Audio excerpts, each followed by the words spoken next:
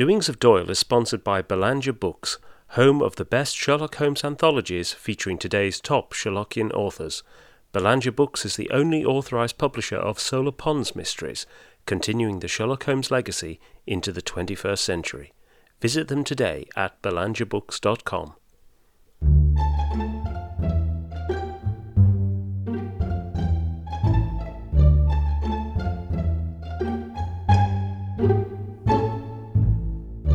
Welcome to Doings of Doyle, a podcast dedicated to the works of Sir Arthur Conan Doyle, the creator of Professor Challenger, Brigadier Gerard, and, of course, Sherlock Holmes.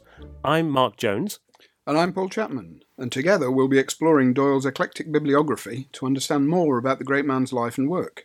We'll be discussing his fiction and non-fiction, the well-known and the obscure. And stopping by Baker Street along the way. You can find out more at doingsofdoyle.com or follow us at doingsofdoyle on Twitter. Hello and welcome to episode 40. This episode we rejoin Brigadier Etienne Gerard for more mishaps and misadventures, this time on British soil in The Brigadier in England from 1903. And here's Paul to set the scene. Before I start on my synopsis, I'll just explain that The Brigadier in England is actually a sequel to How the King Held the Brigadier, a story which we covered in episode 15. Having recovered from his unsuccessful escape attempt across Dartmoor, Brigadier Gerard is living under comfortable house arrest at High Combe, the Dartmoor home of Lord Ruffton. There are many diversions as Gerard whiles away the time until he can return to his Emperor and his beloved Hussars of Conflans. High Combe provides shooting and cricket, boxing and drunken evenings with Lord Ruffton's rough and ready sporting companions. And there is Ruffton's beautiful sister, Lady Jane Dacre. Of course, Gerard falls in love with her and is convinced that the sentiment is reciprocated. But one day, this idyll is shattered by the arrival of the forbidding Lord George Dacre, Lady Jane's estranged husband, who wants her back. Now, we talked about the origins of the character of Brigadier Gerard when we looked at how the Brigadier held the King and how the King held the Brigadier back in episode 15. And those stories featured in the first series, The Exploits of Brigadier Gerard, which were collected and published in 1896, and that might have been the end for the Brigadier, but in a mirror of what happened with Sherlock Holmes, he reappeared for a one-off adventure, in his case in January 1900, entitled The Crime of the Brigadier, also known somewhat spoilerifically as How the Brigadier Slew the Fox. Now, he would reappear again 2 years later in 1902 in what was a really eventful year for Conan Doyle. His book, The War in South Africa, Its Cause and Conduct, came out in January and ultimately earned him a knighthood. It was also in January that the Gillette play Sherlock Holmes was performed before Edward VII and Queen Alexandra. And in March, The Hound of the Baskervilles concluded and was published in book form to widespread and popular acclaim. But the events of that year also left Conan Doyle physically and mentally exhausted, and his doctor ordered him a rest. And so in April 1902, Conan Doyle set off on a 3-week tour of Europe for a well-earned break. His first stop was to Gaiola, a tiny island off the coast of Naples in Italy, owned by his sister Ida and her husband Nelson Foley. And it was here that Conan Doyle encountered Augusto Bontempi, the inventor of a sculpting machine, which he subsequently invested in without a great deal of success. Ross Davies and I recently gave a presentation on that saga, which you can find a link to in the show notes. After the trip to Gaiola, Conan Doyle carried on to Venice, and it was here that he hit upon the idea for a new Gerard story, which he wrote up on the rest of his travels and gleefully told his mother would pay his expenses. That story appeared in the Strand as How the Brigadier Lost His Ear, and kicked off the second series of Gerard tales, which were entitled in the Strand The Adventures of Etienne Gerard, and began in August 1902. Now, that series would see Gerard in the peninsula, in Russia, on the battlefield of Waterloo, or at least very close nearby, and in England in the 6th of the new series, which is our story today, The Brigadier in England. Now, that story was submitted to the Strand at Christmas 1902, but almost certainly had its origins earlier in the year, back in August, when Conan Doyle was busy playing cricket for the MCC on a tour of Devon and Cornwall and stopped off at Tavistock, where he had, in his early days in medical practice, considered setting up a surgery. Now, notably, cricket, Devon and Tavistock feature in The Brigadier in England. When Conan Doyle submitted the story to Greenhouse Smith, he wrote, "Brigadier number 6. It verges on the farcical, I fear, but I can't help it." And the story was eventually published in the Strand in March 1903, the same month that Conan Doyle's Brigadier Gerard play was first performed with Lewis Waller in the title role. And a few months later, it was collected in Adventures of Gerard, in which it was renamed How the Brigadier Triumphed in England to make the title more consistent with the rest of the series.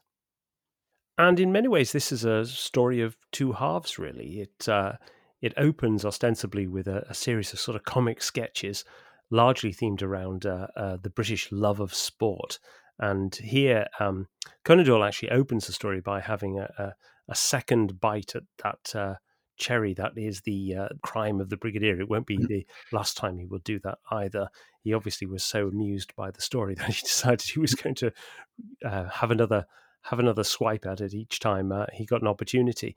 And I think this opening sequence is really wonderful, and it all plays around Gerard's misunderstanding of British protocols of sport, and particularly there are two right at the outset there: the pheasant hunting, where Gerard essentially, instead of going out hunting with Lord Rufton, he's going to sneak up on the pheasants and kill them all in the sleep.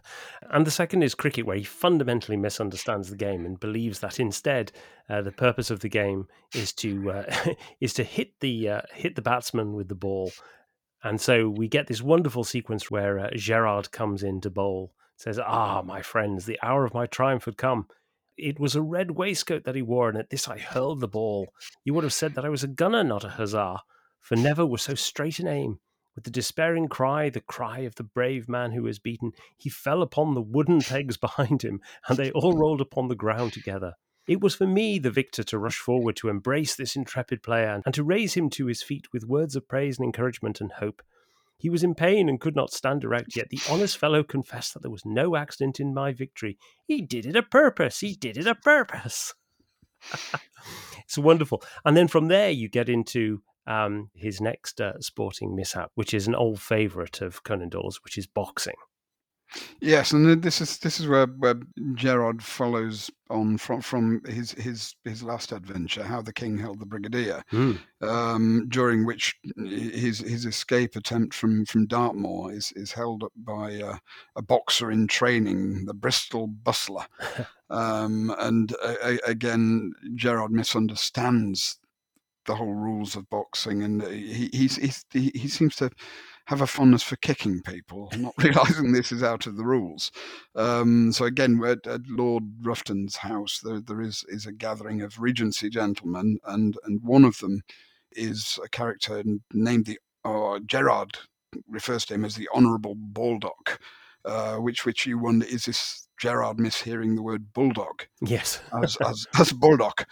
But somehow a boxing match between Gerard and Baldock occurs in the evening, during which Gerard headbutts him in the stomach, kicks him, bites him, and it's the responses of the other characters are just brilliant to this, as well as the actual two combatants. Yes. And just the comic potential that Doyle gets out of this is wonderful, and it comes, of course, from the fact that he loves the sport. Yes. Yeah.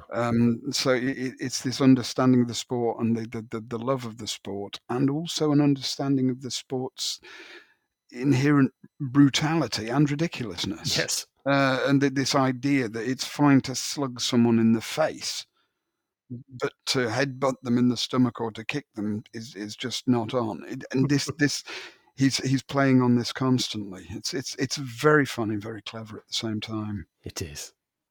Yes, his first half is all this exploration of boorish pugilists and and hale and hearty Regency types, and principal among them is Lord Rufton, who is Gerard's host in England, and Lord Rufton is first mentioned in How the King Held the Brigadier as one of the backers of the Bristol Bustler, that great boxing character from that earlier story, and we discover here in England that Rufton had ridden with the police when they had pursued Gerard across the moors. Gerard thinking he was escaping the prison when in fact everybody was pursuing him to tell him he'd been reprieved. But actually Rufton is a character who extends into other Conan Doyle works as well. So he actually reappeared in The House of Temperley, which is a play based on Rodney Stone and was first performed in 1909. And then his scene in Temperley was later adapted by Conan Doyle into a rather wonderful, very late short story, The End of Devil Hawker, which came out in 1930. And in fact, it was one of the last stories that Conan Doyle was working on. It's believed that the galley proofs were on his desk the day that he died. And The End of Devil Hawker concerns a cards scandal at Watier's, one of the great Regency clubs, where Ruffton is one of the members with Lord Byron, and in the presence of other members and the great boxer Tom Cribb, they investigate the behaviour of Sir John Hawker, who is accused of cheating at cards. And Ruffton reflects this kind of fascination that Conan Doyle had with the Regency period, and the fact that he through a number of stories, such as those already mentioned, but also things like A Foreign Office Romance, which we covered in episode 28, he keeps building, keeps returning to this Regency world, and each time he adds other layers to it as well. He obviously has a fascination with the Regency period and creates a really rich environment. Yes, and it's not only in the stories set in this kind of very English Regency world. We also have a different version of Gerard appears in a novel which Doyle was very dissatisfied with, Uncle Bernac. Mm. And so he's constantly tweaking this stuff and tweaking the characters and reworking and obviously finding his way around this world. And as you say, Mark, almost trying to invent in a very modern way his own universe for Yes. these characters. Yeah, he does. In fact, Mm. we might even get a bit of this sort of drifting into the Sherlock Holmes stories as well, because in the disappearance of Lady Frances Carfax from 1911, Lady Frances is said to be the sole survivor of the direct family of the late Earl of Ruffton. Mm. So presumably that means that Sherlock Holmes exists in the Gerard universe, or vice versa. Mm. And as we'll find out later as we discuss this particular story, there is this connection as well with the disappearance of Francis Carfax. It is again about abduction. Yes, yeah, of course. Yeah, this whole world of Regency bucks and dandies and sportsmen really had a great appeal for Doyle. And his description in this, when Gerard is at the evening events Mm. in High Combe, it's quite wonderful. You get, of an evening, many sportsmen would assemble at the house of Lord Ruffton, where they would drink much wine, make wild bets, and talk of their horses and their foxes.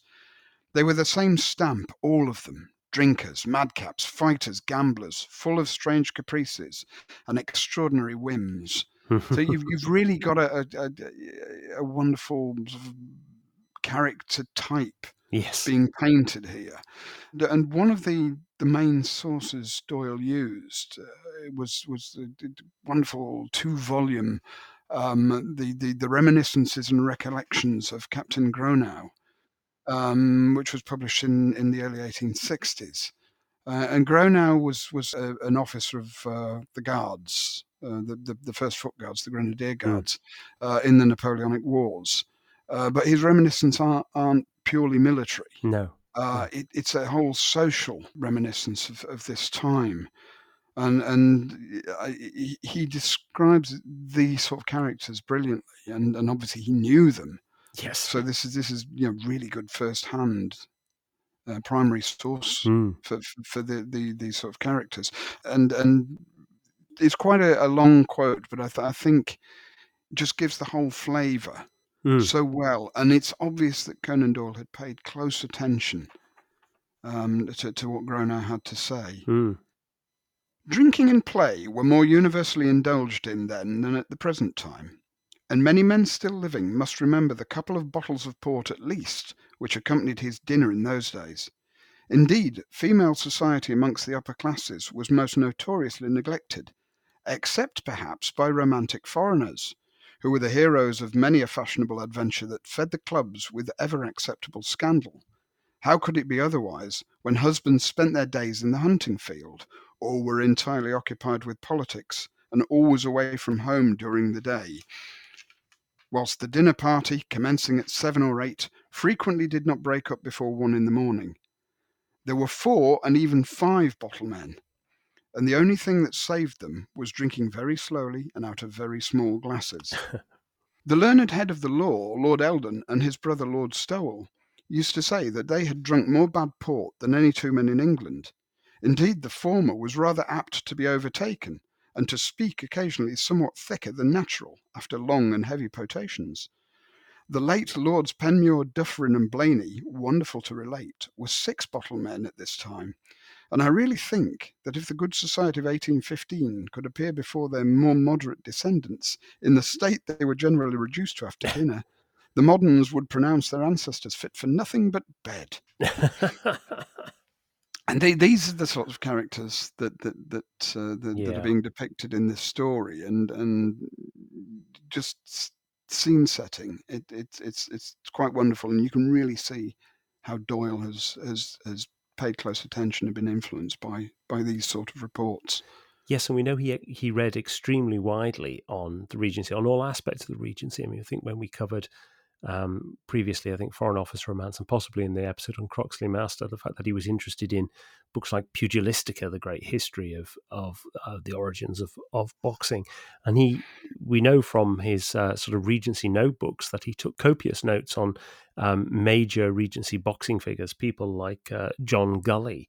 And his fascination with those sort of characters is something that you see echoed in other authors' works. I mean, Paul, you've spotted a sort of connection between the kind of fighting scenes here and fighting scenes adopted by other admirers of Conan Doyle in their works. Yeah, in particular, where we have the box fight between Gerard and Bulldog. Just reading the dialogue and the language in that, I was very much reminded of Royal Flash, Yes, by George MacDonald Fraser, published in 1970, in which Flash and his gang go back to their club, and there that night is Otto von Bismarck visiting England, and the aforementioned John Gully, who actually went on quite a social journey. He started out as a butcher, failed at that, and was taught boxing in prison. In a debtor's prison, and was taken out of that by the fancy, who saw his talent, and he actually built his way up to becoming an MP. Yes. So went from the prize ring to the Commons. Is there enormous difference? Make your own mind up.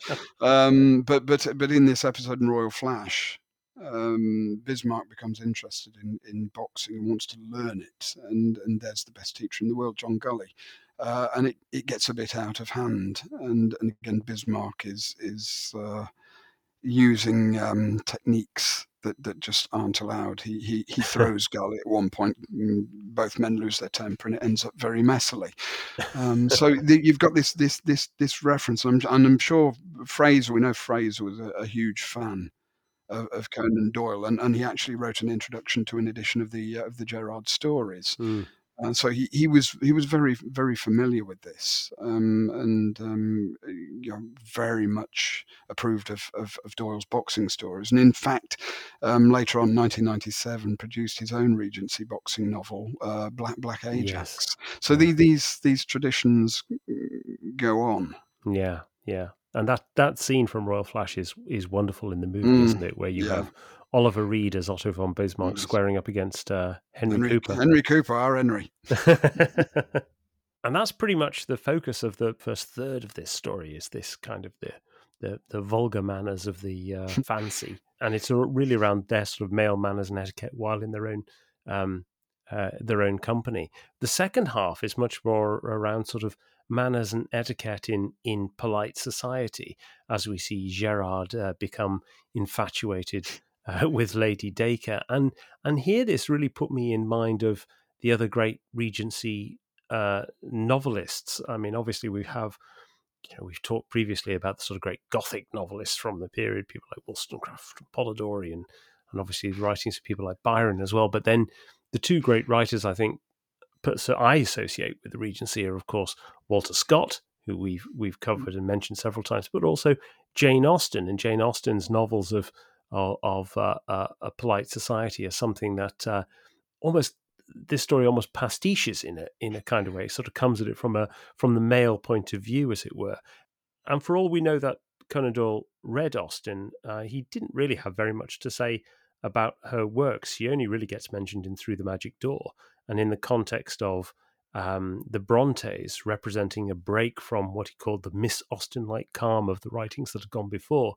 And then in 1894, he was interviewed by Robert Barr for The Idler, and he suggested that Trollope shared a line of ancestry with Austen. Yes, it's interesting that it's this time he mentions that, because in 1893 we know he read Pride and Prejudice whilst he was living in South Norwood. He mentions this in a letter to his mother, in which he says that he liked Austen's easy, prim, subdued style. But he also clearly sort of distances himself from that style of writing. In that same interview with Barr, he talks about how different schools of writing can exist alongside each other, and says, one can like Valdez and Bourget and Miss Austen without throwing stones at Scott or Thackeray and Dickens, which is an interesting statement in itself, because, of course, I think Conan Doyle would position himself much more with Scott and Thackeray and Dickens than he would with Austen and others as well. But for all he doesn't really see himself sharing sort of Austen's company, he is really playing on some of the sort of things that you might associate with Austen, particularly when you have Gerard mooning after Lady Dacre. There are some wonderful, wonderful sequences with him stood by the piano. I particularly like this moment. I was reserved, I was discreet. I tried to curb my emotions and to discourage hers. For my own part, I feared that I betrayed myself, for the eye becomes more eloquent when the tongue is silent. Every quiver of my fingers as I turned over her music sheets told her my secret. And then he's watching after her longingly and says, for hours she would sit in a sweet melancholy while I admired her pale face and her curls in the lamplight, and thrilled within me to think that I had moved her so deeply. But of course, she isn't moved at all. Who she's actually thinking about is probably Lord Dacre, her bully of a husband, who she's about to be reunited with. But you get this play of Conan Doyle playing on all the kind of manners and etiquettes of the kind of Austen novels, and playing it from a male point of view. You actually get another writer does something similar, Patrick O'Brien, when he wrote the second of the Aubrey Maturin novels, Post Captain, in 1972, which is very much like Austen's Persuasion, but from the male point of view. Yeah, and there was also another approach taken to the Regency novel in the 1840s by William Makepeace Thackeray and Vanity Fair, which again goes into the lot of the niceties of social behaviour and so on, but also how that social behaviour can be used by an ambitious climber, Becky Sharp. So you've got that side to it as well, and Vanity Fair was certainly an important book to Conan Doyle.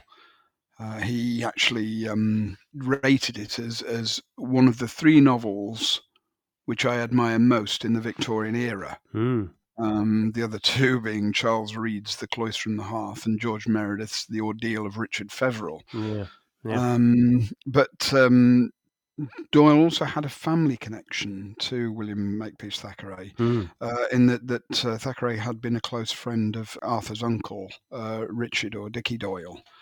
And Thackeray had written for Punch when Dickie Doyle was a leading artist on that publication, and they continued their friendship after Richard had left Punch. And Richard also illustrated the Newcomes. So there's this very, very kind of close family connection. And Charles, Arthur's father, also knew Thackeray, who visited Charles in 1851 when he was up delivering a series of lectures in Edinburgh. Now, Arthur Conan Doyle, in Memories and Adventures, said, "It pleases me to think that I have sat on Thackeray's knee." It's a moot point. Thackeray died when Arthur was 4. As I say, we know he went up in 1851. We don't know fully if he visited afterwards, but it's a nice idea. Yeah. So it'd be nice to think that generations of writers, this kind of domestic picture works very nicely. But yeah, you've got this as Doyle is writing his Regency stories, the various types. He will have had Thackeray and Vanity Fair in the background. That's for sure. Yeah, I think so. And particularly when we get to the second part of this story, which is really concerned with Lady Dacre and the fact that she gets abducted by her husband, and this leads to this dramatic duel between Lord Dacre and Gerard. But I do wonder if there's a touch of the sort of story of Emmy Smedley in this from Vanity Fair, who marries George Osborne, not to be confused with the former Chancellor, but a similarly flawed character who is in Vanity Fair. George Osborne is prone to gambling and laden with debts, and eventually propositions Emmy's friend Becky Sharp on the eve of Waterloo, no less, and then promptly dies at Waterloo, and leaving Emmy pregnant and impoverished.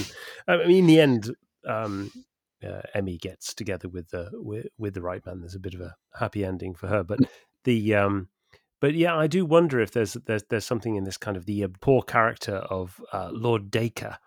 Conan Doyle describes Lord Dacre this way: his name, it seems, was a household word throughout all England for every sort of mischief: wine, women, dice, cards, racing. In all forms of debauchery, he had earned for himself a terrible name.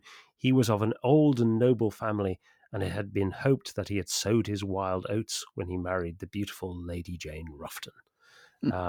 Lord Dacre then kidnaps Lady Dacre, and it is this that has Rufton enlist the help of Gerard to head off to Dacre's wonderfully named manor house, Gravel Hanger, to rescue her. Yeah, and this extra plot line is an interesting detail at this point in Conan Doyle's writing career, because we have this short story set on Dartmoor, and the previous year, the book version of The Hound of the Baskervilles had been published, and the Hound, of course, features as part of the legend the wicked Sir Hugo Baskerville abducting local farmer's daughter with his gang of no good cavaliers. And there's also it's a theme that Doyle had used before that. We go back to 1884 with a short story he had published in Bow Bells called The Tragedians, set in Paris, which has a rascally actor, Labla, who sets his heart on kidnapping this English Rose Latour. And it's the same sort of idea again, and we also see from the Tragedians and another idea which re-emerges in the Brigadier in England. Yes, yeah, that's dueling, and of course, Gerard and Rufton arrive at Gravel Hanger and instantly seek redress, and Conan Doyle was really fascinated by dueling. I think he wrote a really very learned and amusing article entitled "The Duello in France" for the Cornhill in December 1891, and it's a really interesting article in that it talks about how dueling is part of the French national character, and it goes into lots of sort of vignettes and case studies, as it were, of different famous duels, in a way to both enjoy them in their sort of romantic quality, but also then to make a final appeal that actually the French nation can't join the ranks of the civilized until it's turned its back on dueling. he actually goes on to say in the Duello in France, the blend of the many high-spirited nations which go to make up the French people, of the Gaul, the Armorican, the Frank, the Burgundian, the Norman, the Goth, has produced a race who appear to have the combative spirit more highly developed than any other European nation. In spite of the incessant wars which make up the history of France, the record of private combat and bloodshed is an unbroken one, stretching back in a long red stream through the ages, sometimes narrow, sometimes broad, occasionally reaching such a flood as can only be ascribed to a passing fit of universal homicidal mania.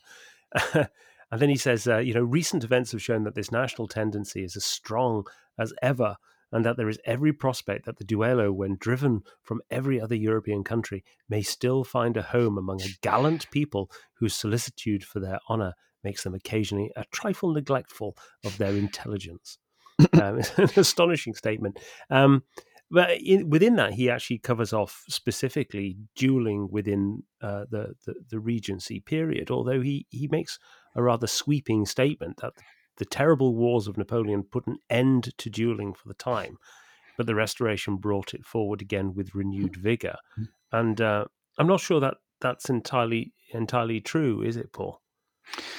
No, not fully.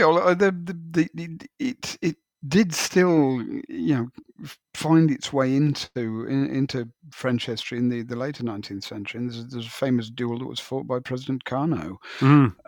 So it still goes on, but then it does in Britain as well. I mean, Yeah. it's this kind of, it does sound a trifle high-handed. It does. To almost say that this is what the French delight in. I mean, the Germans, the students fought duels with the Schlager to get scars on their faces Yes. in the mid-19th century. So it was a German tradition.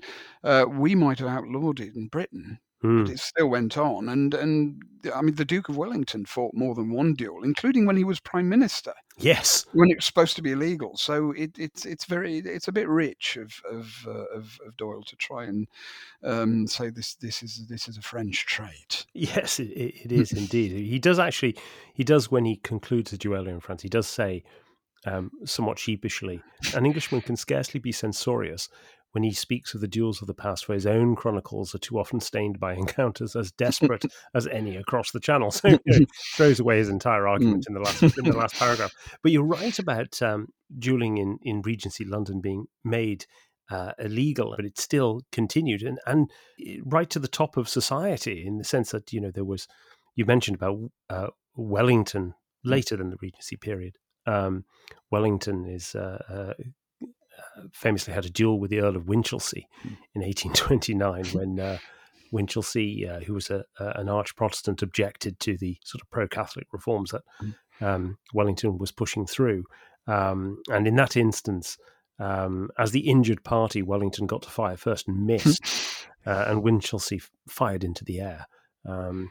But there was also, earlier than that, William Pitt fought a duel with George Tierney, an MP, in 1788, and both missed.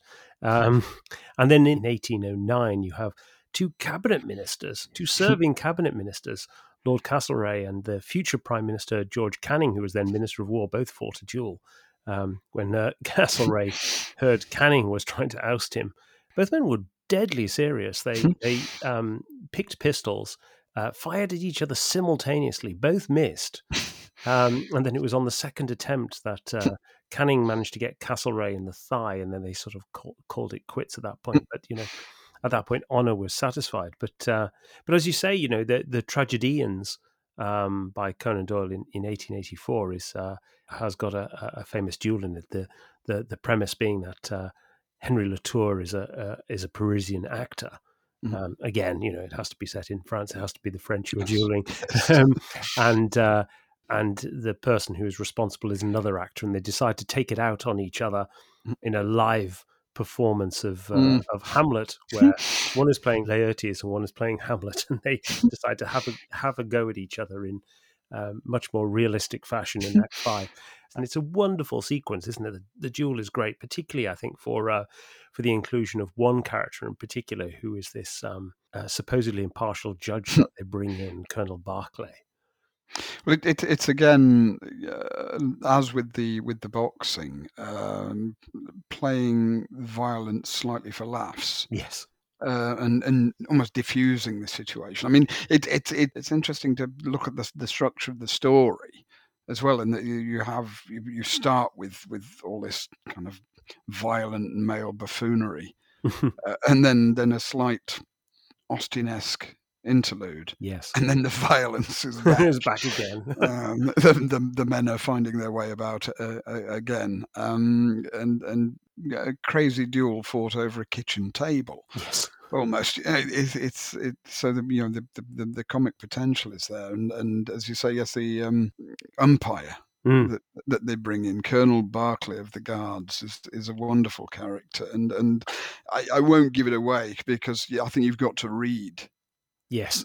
the end of the duel for the full effect of this. It's absolutely wonderful. Yeah. Yeah, Barclay himself is a fantastic creation, and when Gerard first sees him, he describes him as a tall, thin Englishman with a great moustache, which is a rare thing amid that clean-shaven race.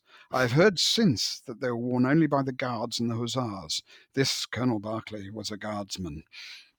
Um, it, it's again one of these moot points. The British Army at the time was clean shaven, apart from the Hussars, because they were uh, deliberately styled on continental Mm. soldiers. Mm. We're not told whether Barclay is actually foot guards or horse guards. No. If he's got the moustache, it's more likely that it'd be horse Horse guards. guards. But Mm. again, still frowned upon because the Duke of Wellington absolutely loathed facial hair. And we can come back to Vanity Fair on this one as well, because Thackeray points out that there was a craze Mm. at the time particularly around the time of Waterloo, for young British officers to grow mustachios. But they wouldn't last long because this it was just so frowned upon. So it is quite odd to have this senior guardsman wearing splendid moustache that would fit in more with the Victorian period. Yes. Yeah. Actually, that puts me in mind of another thing that Conan Doyle says in this Duello in France, where he talks about the epoch of Louis XIII, and refers to somebody called de Bouteville, who was quote famous for his innumerable duels and interminable mustaches. And when he goes up to the scaffold for having fought a duel, the Bishop of Nantes says, "Do you still think of life?"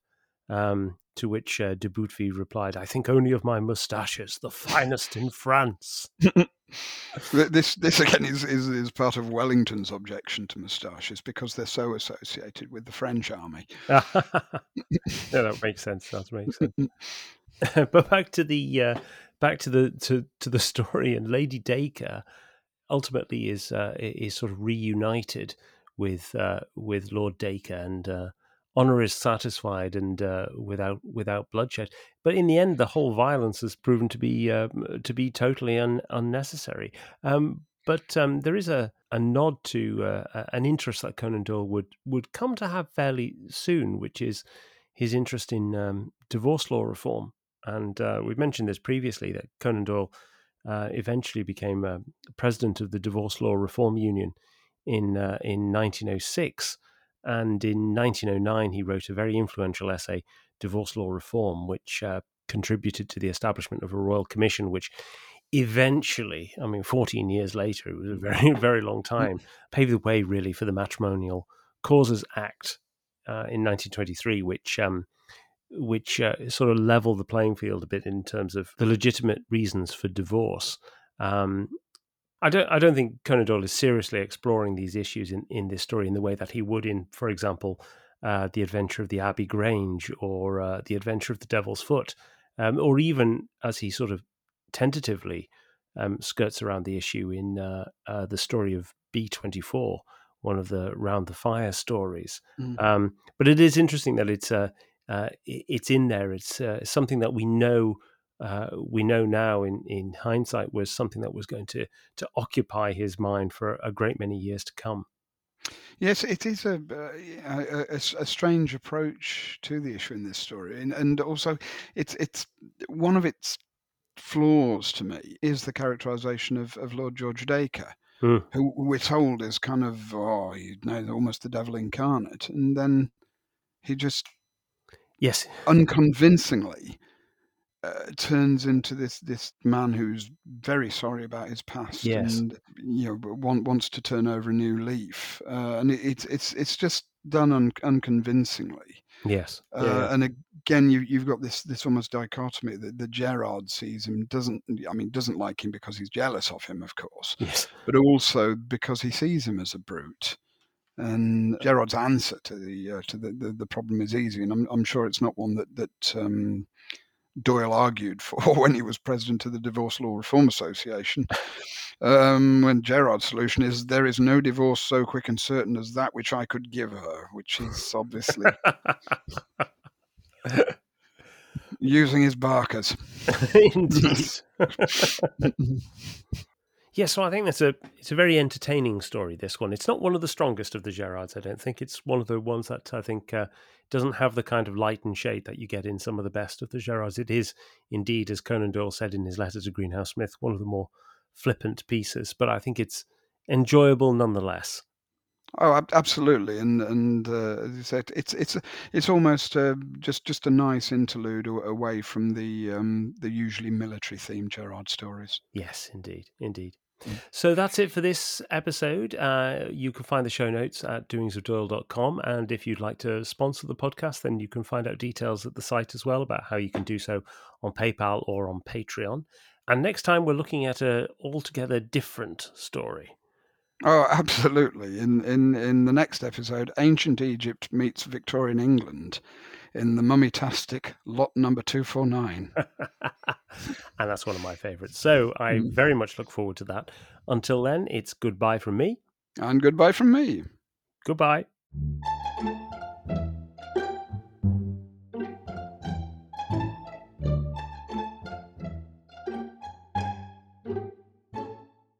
You make much of this boxing, I see.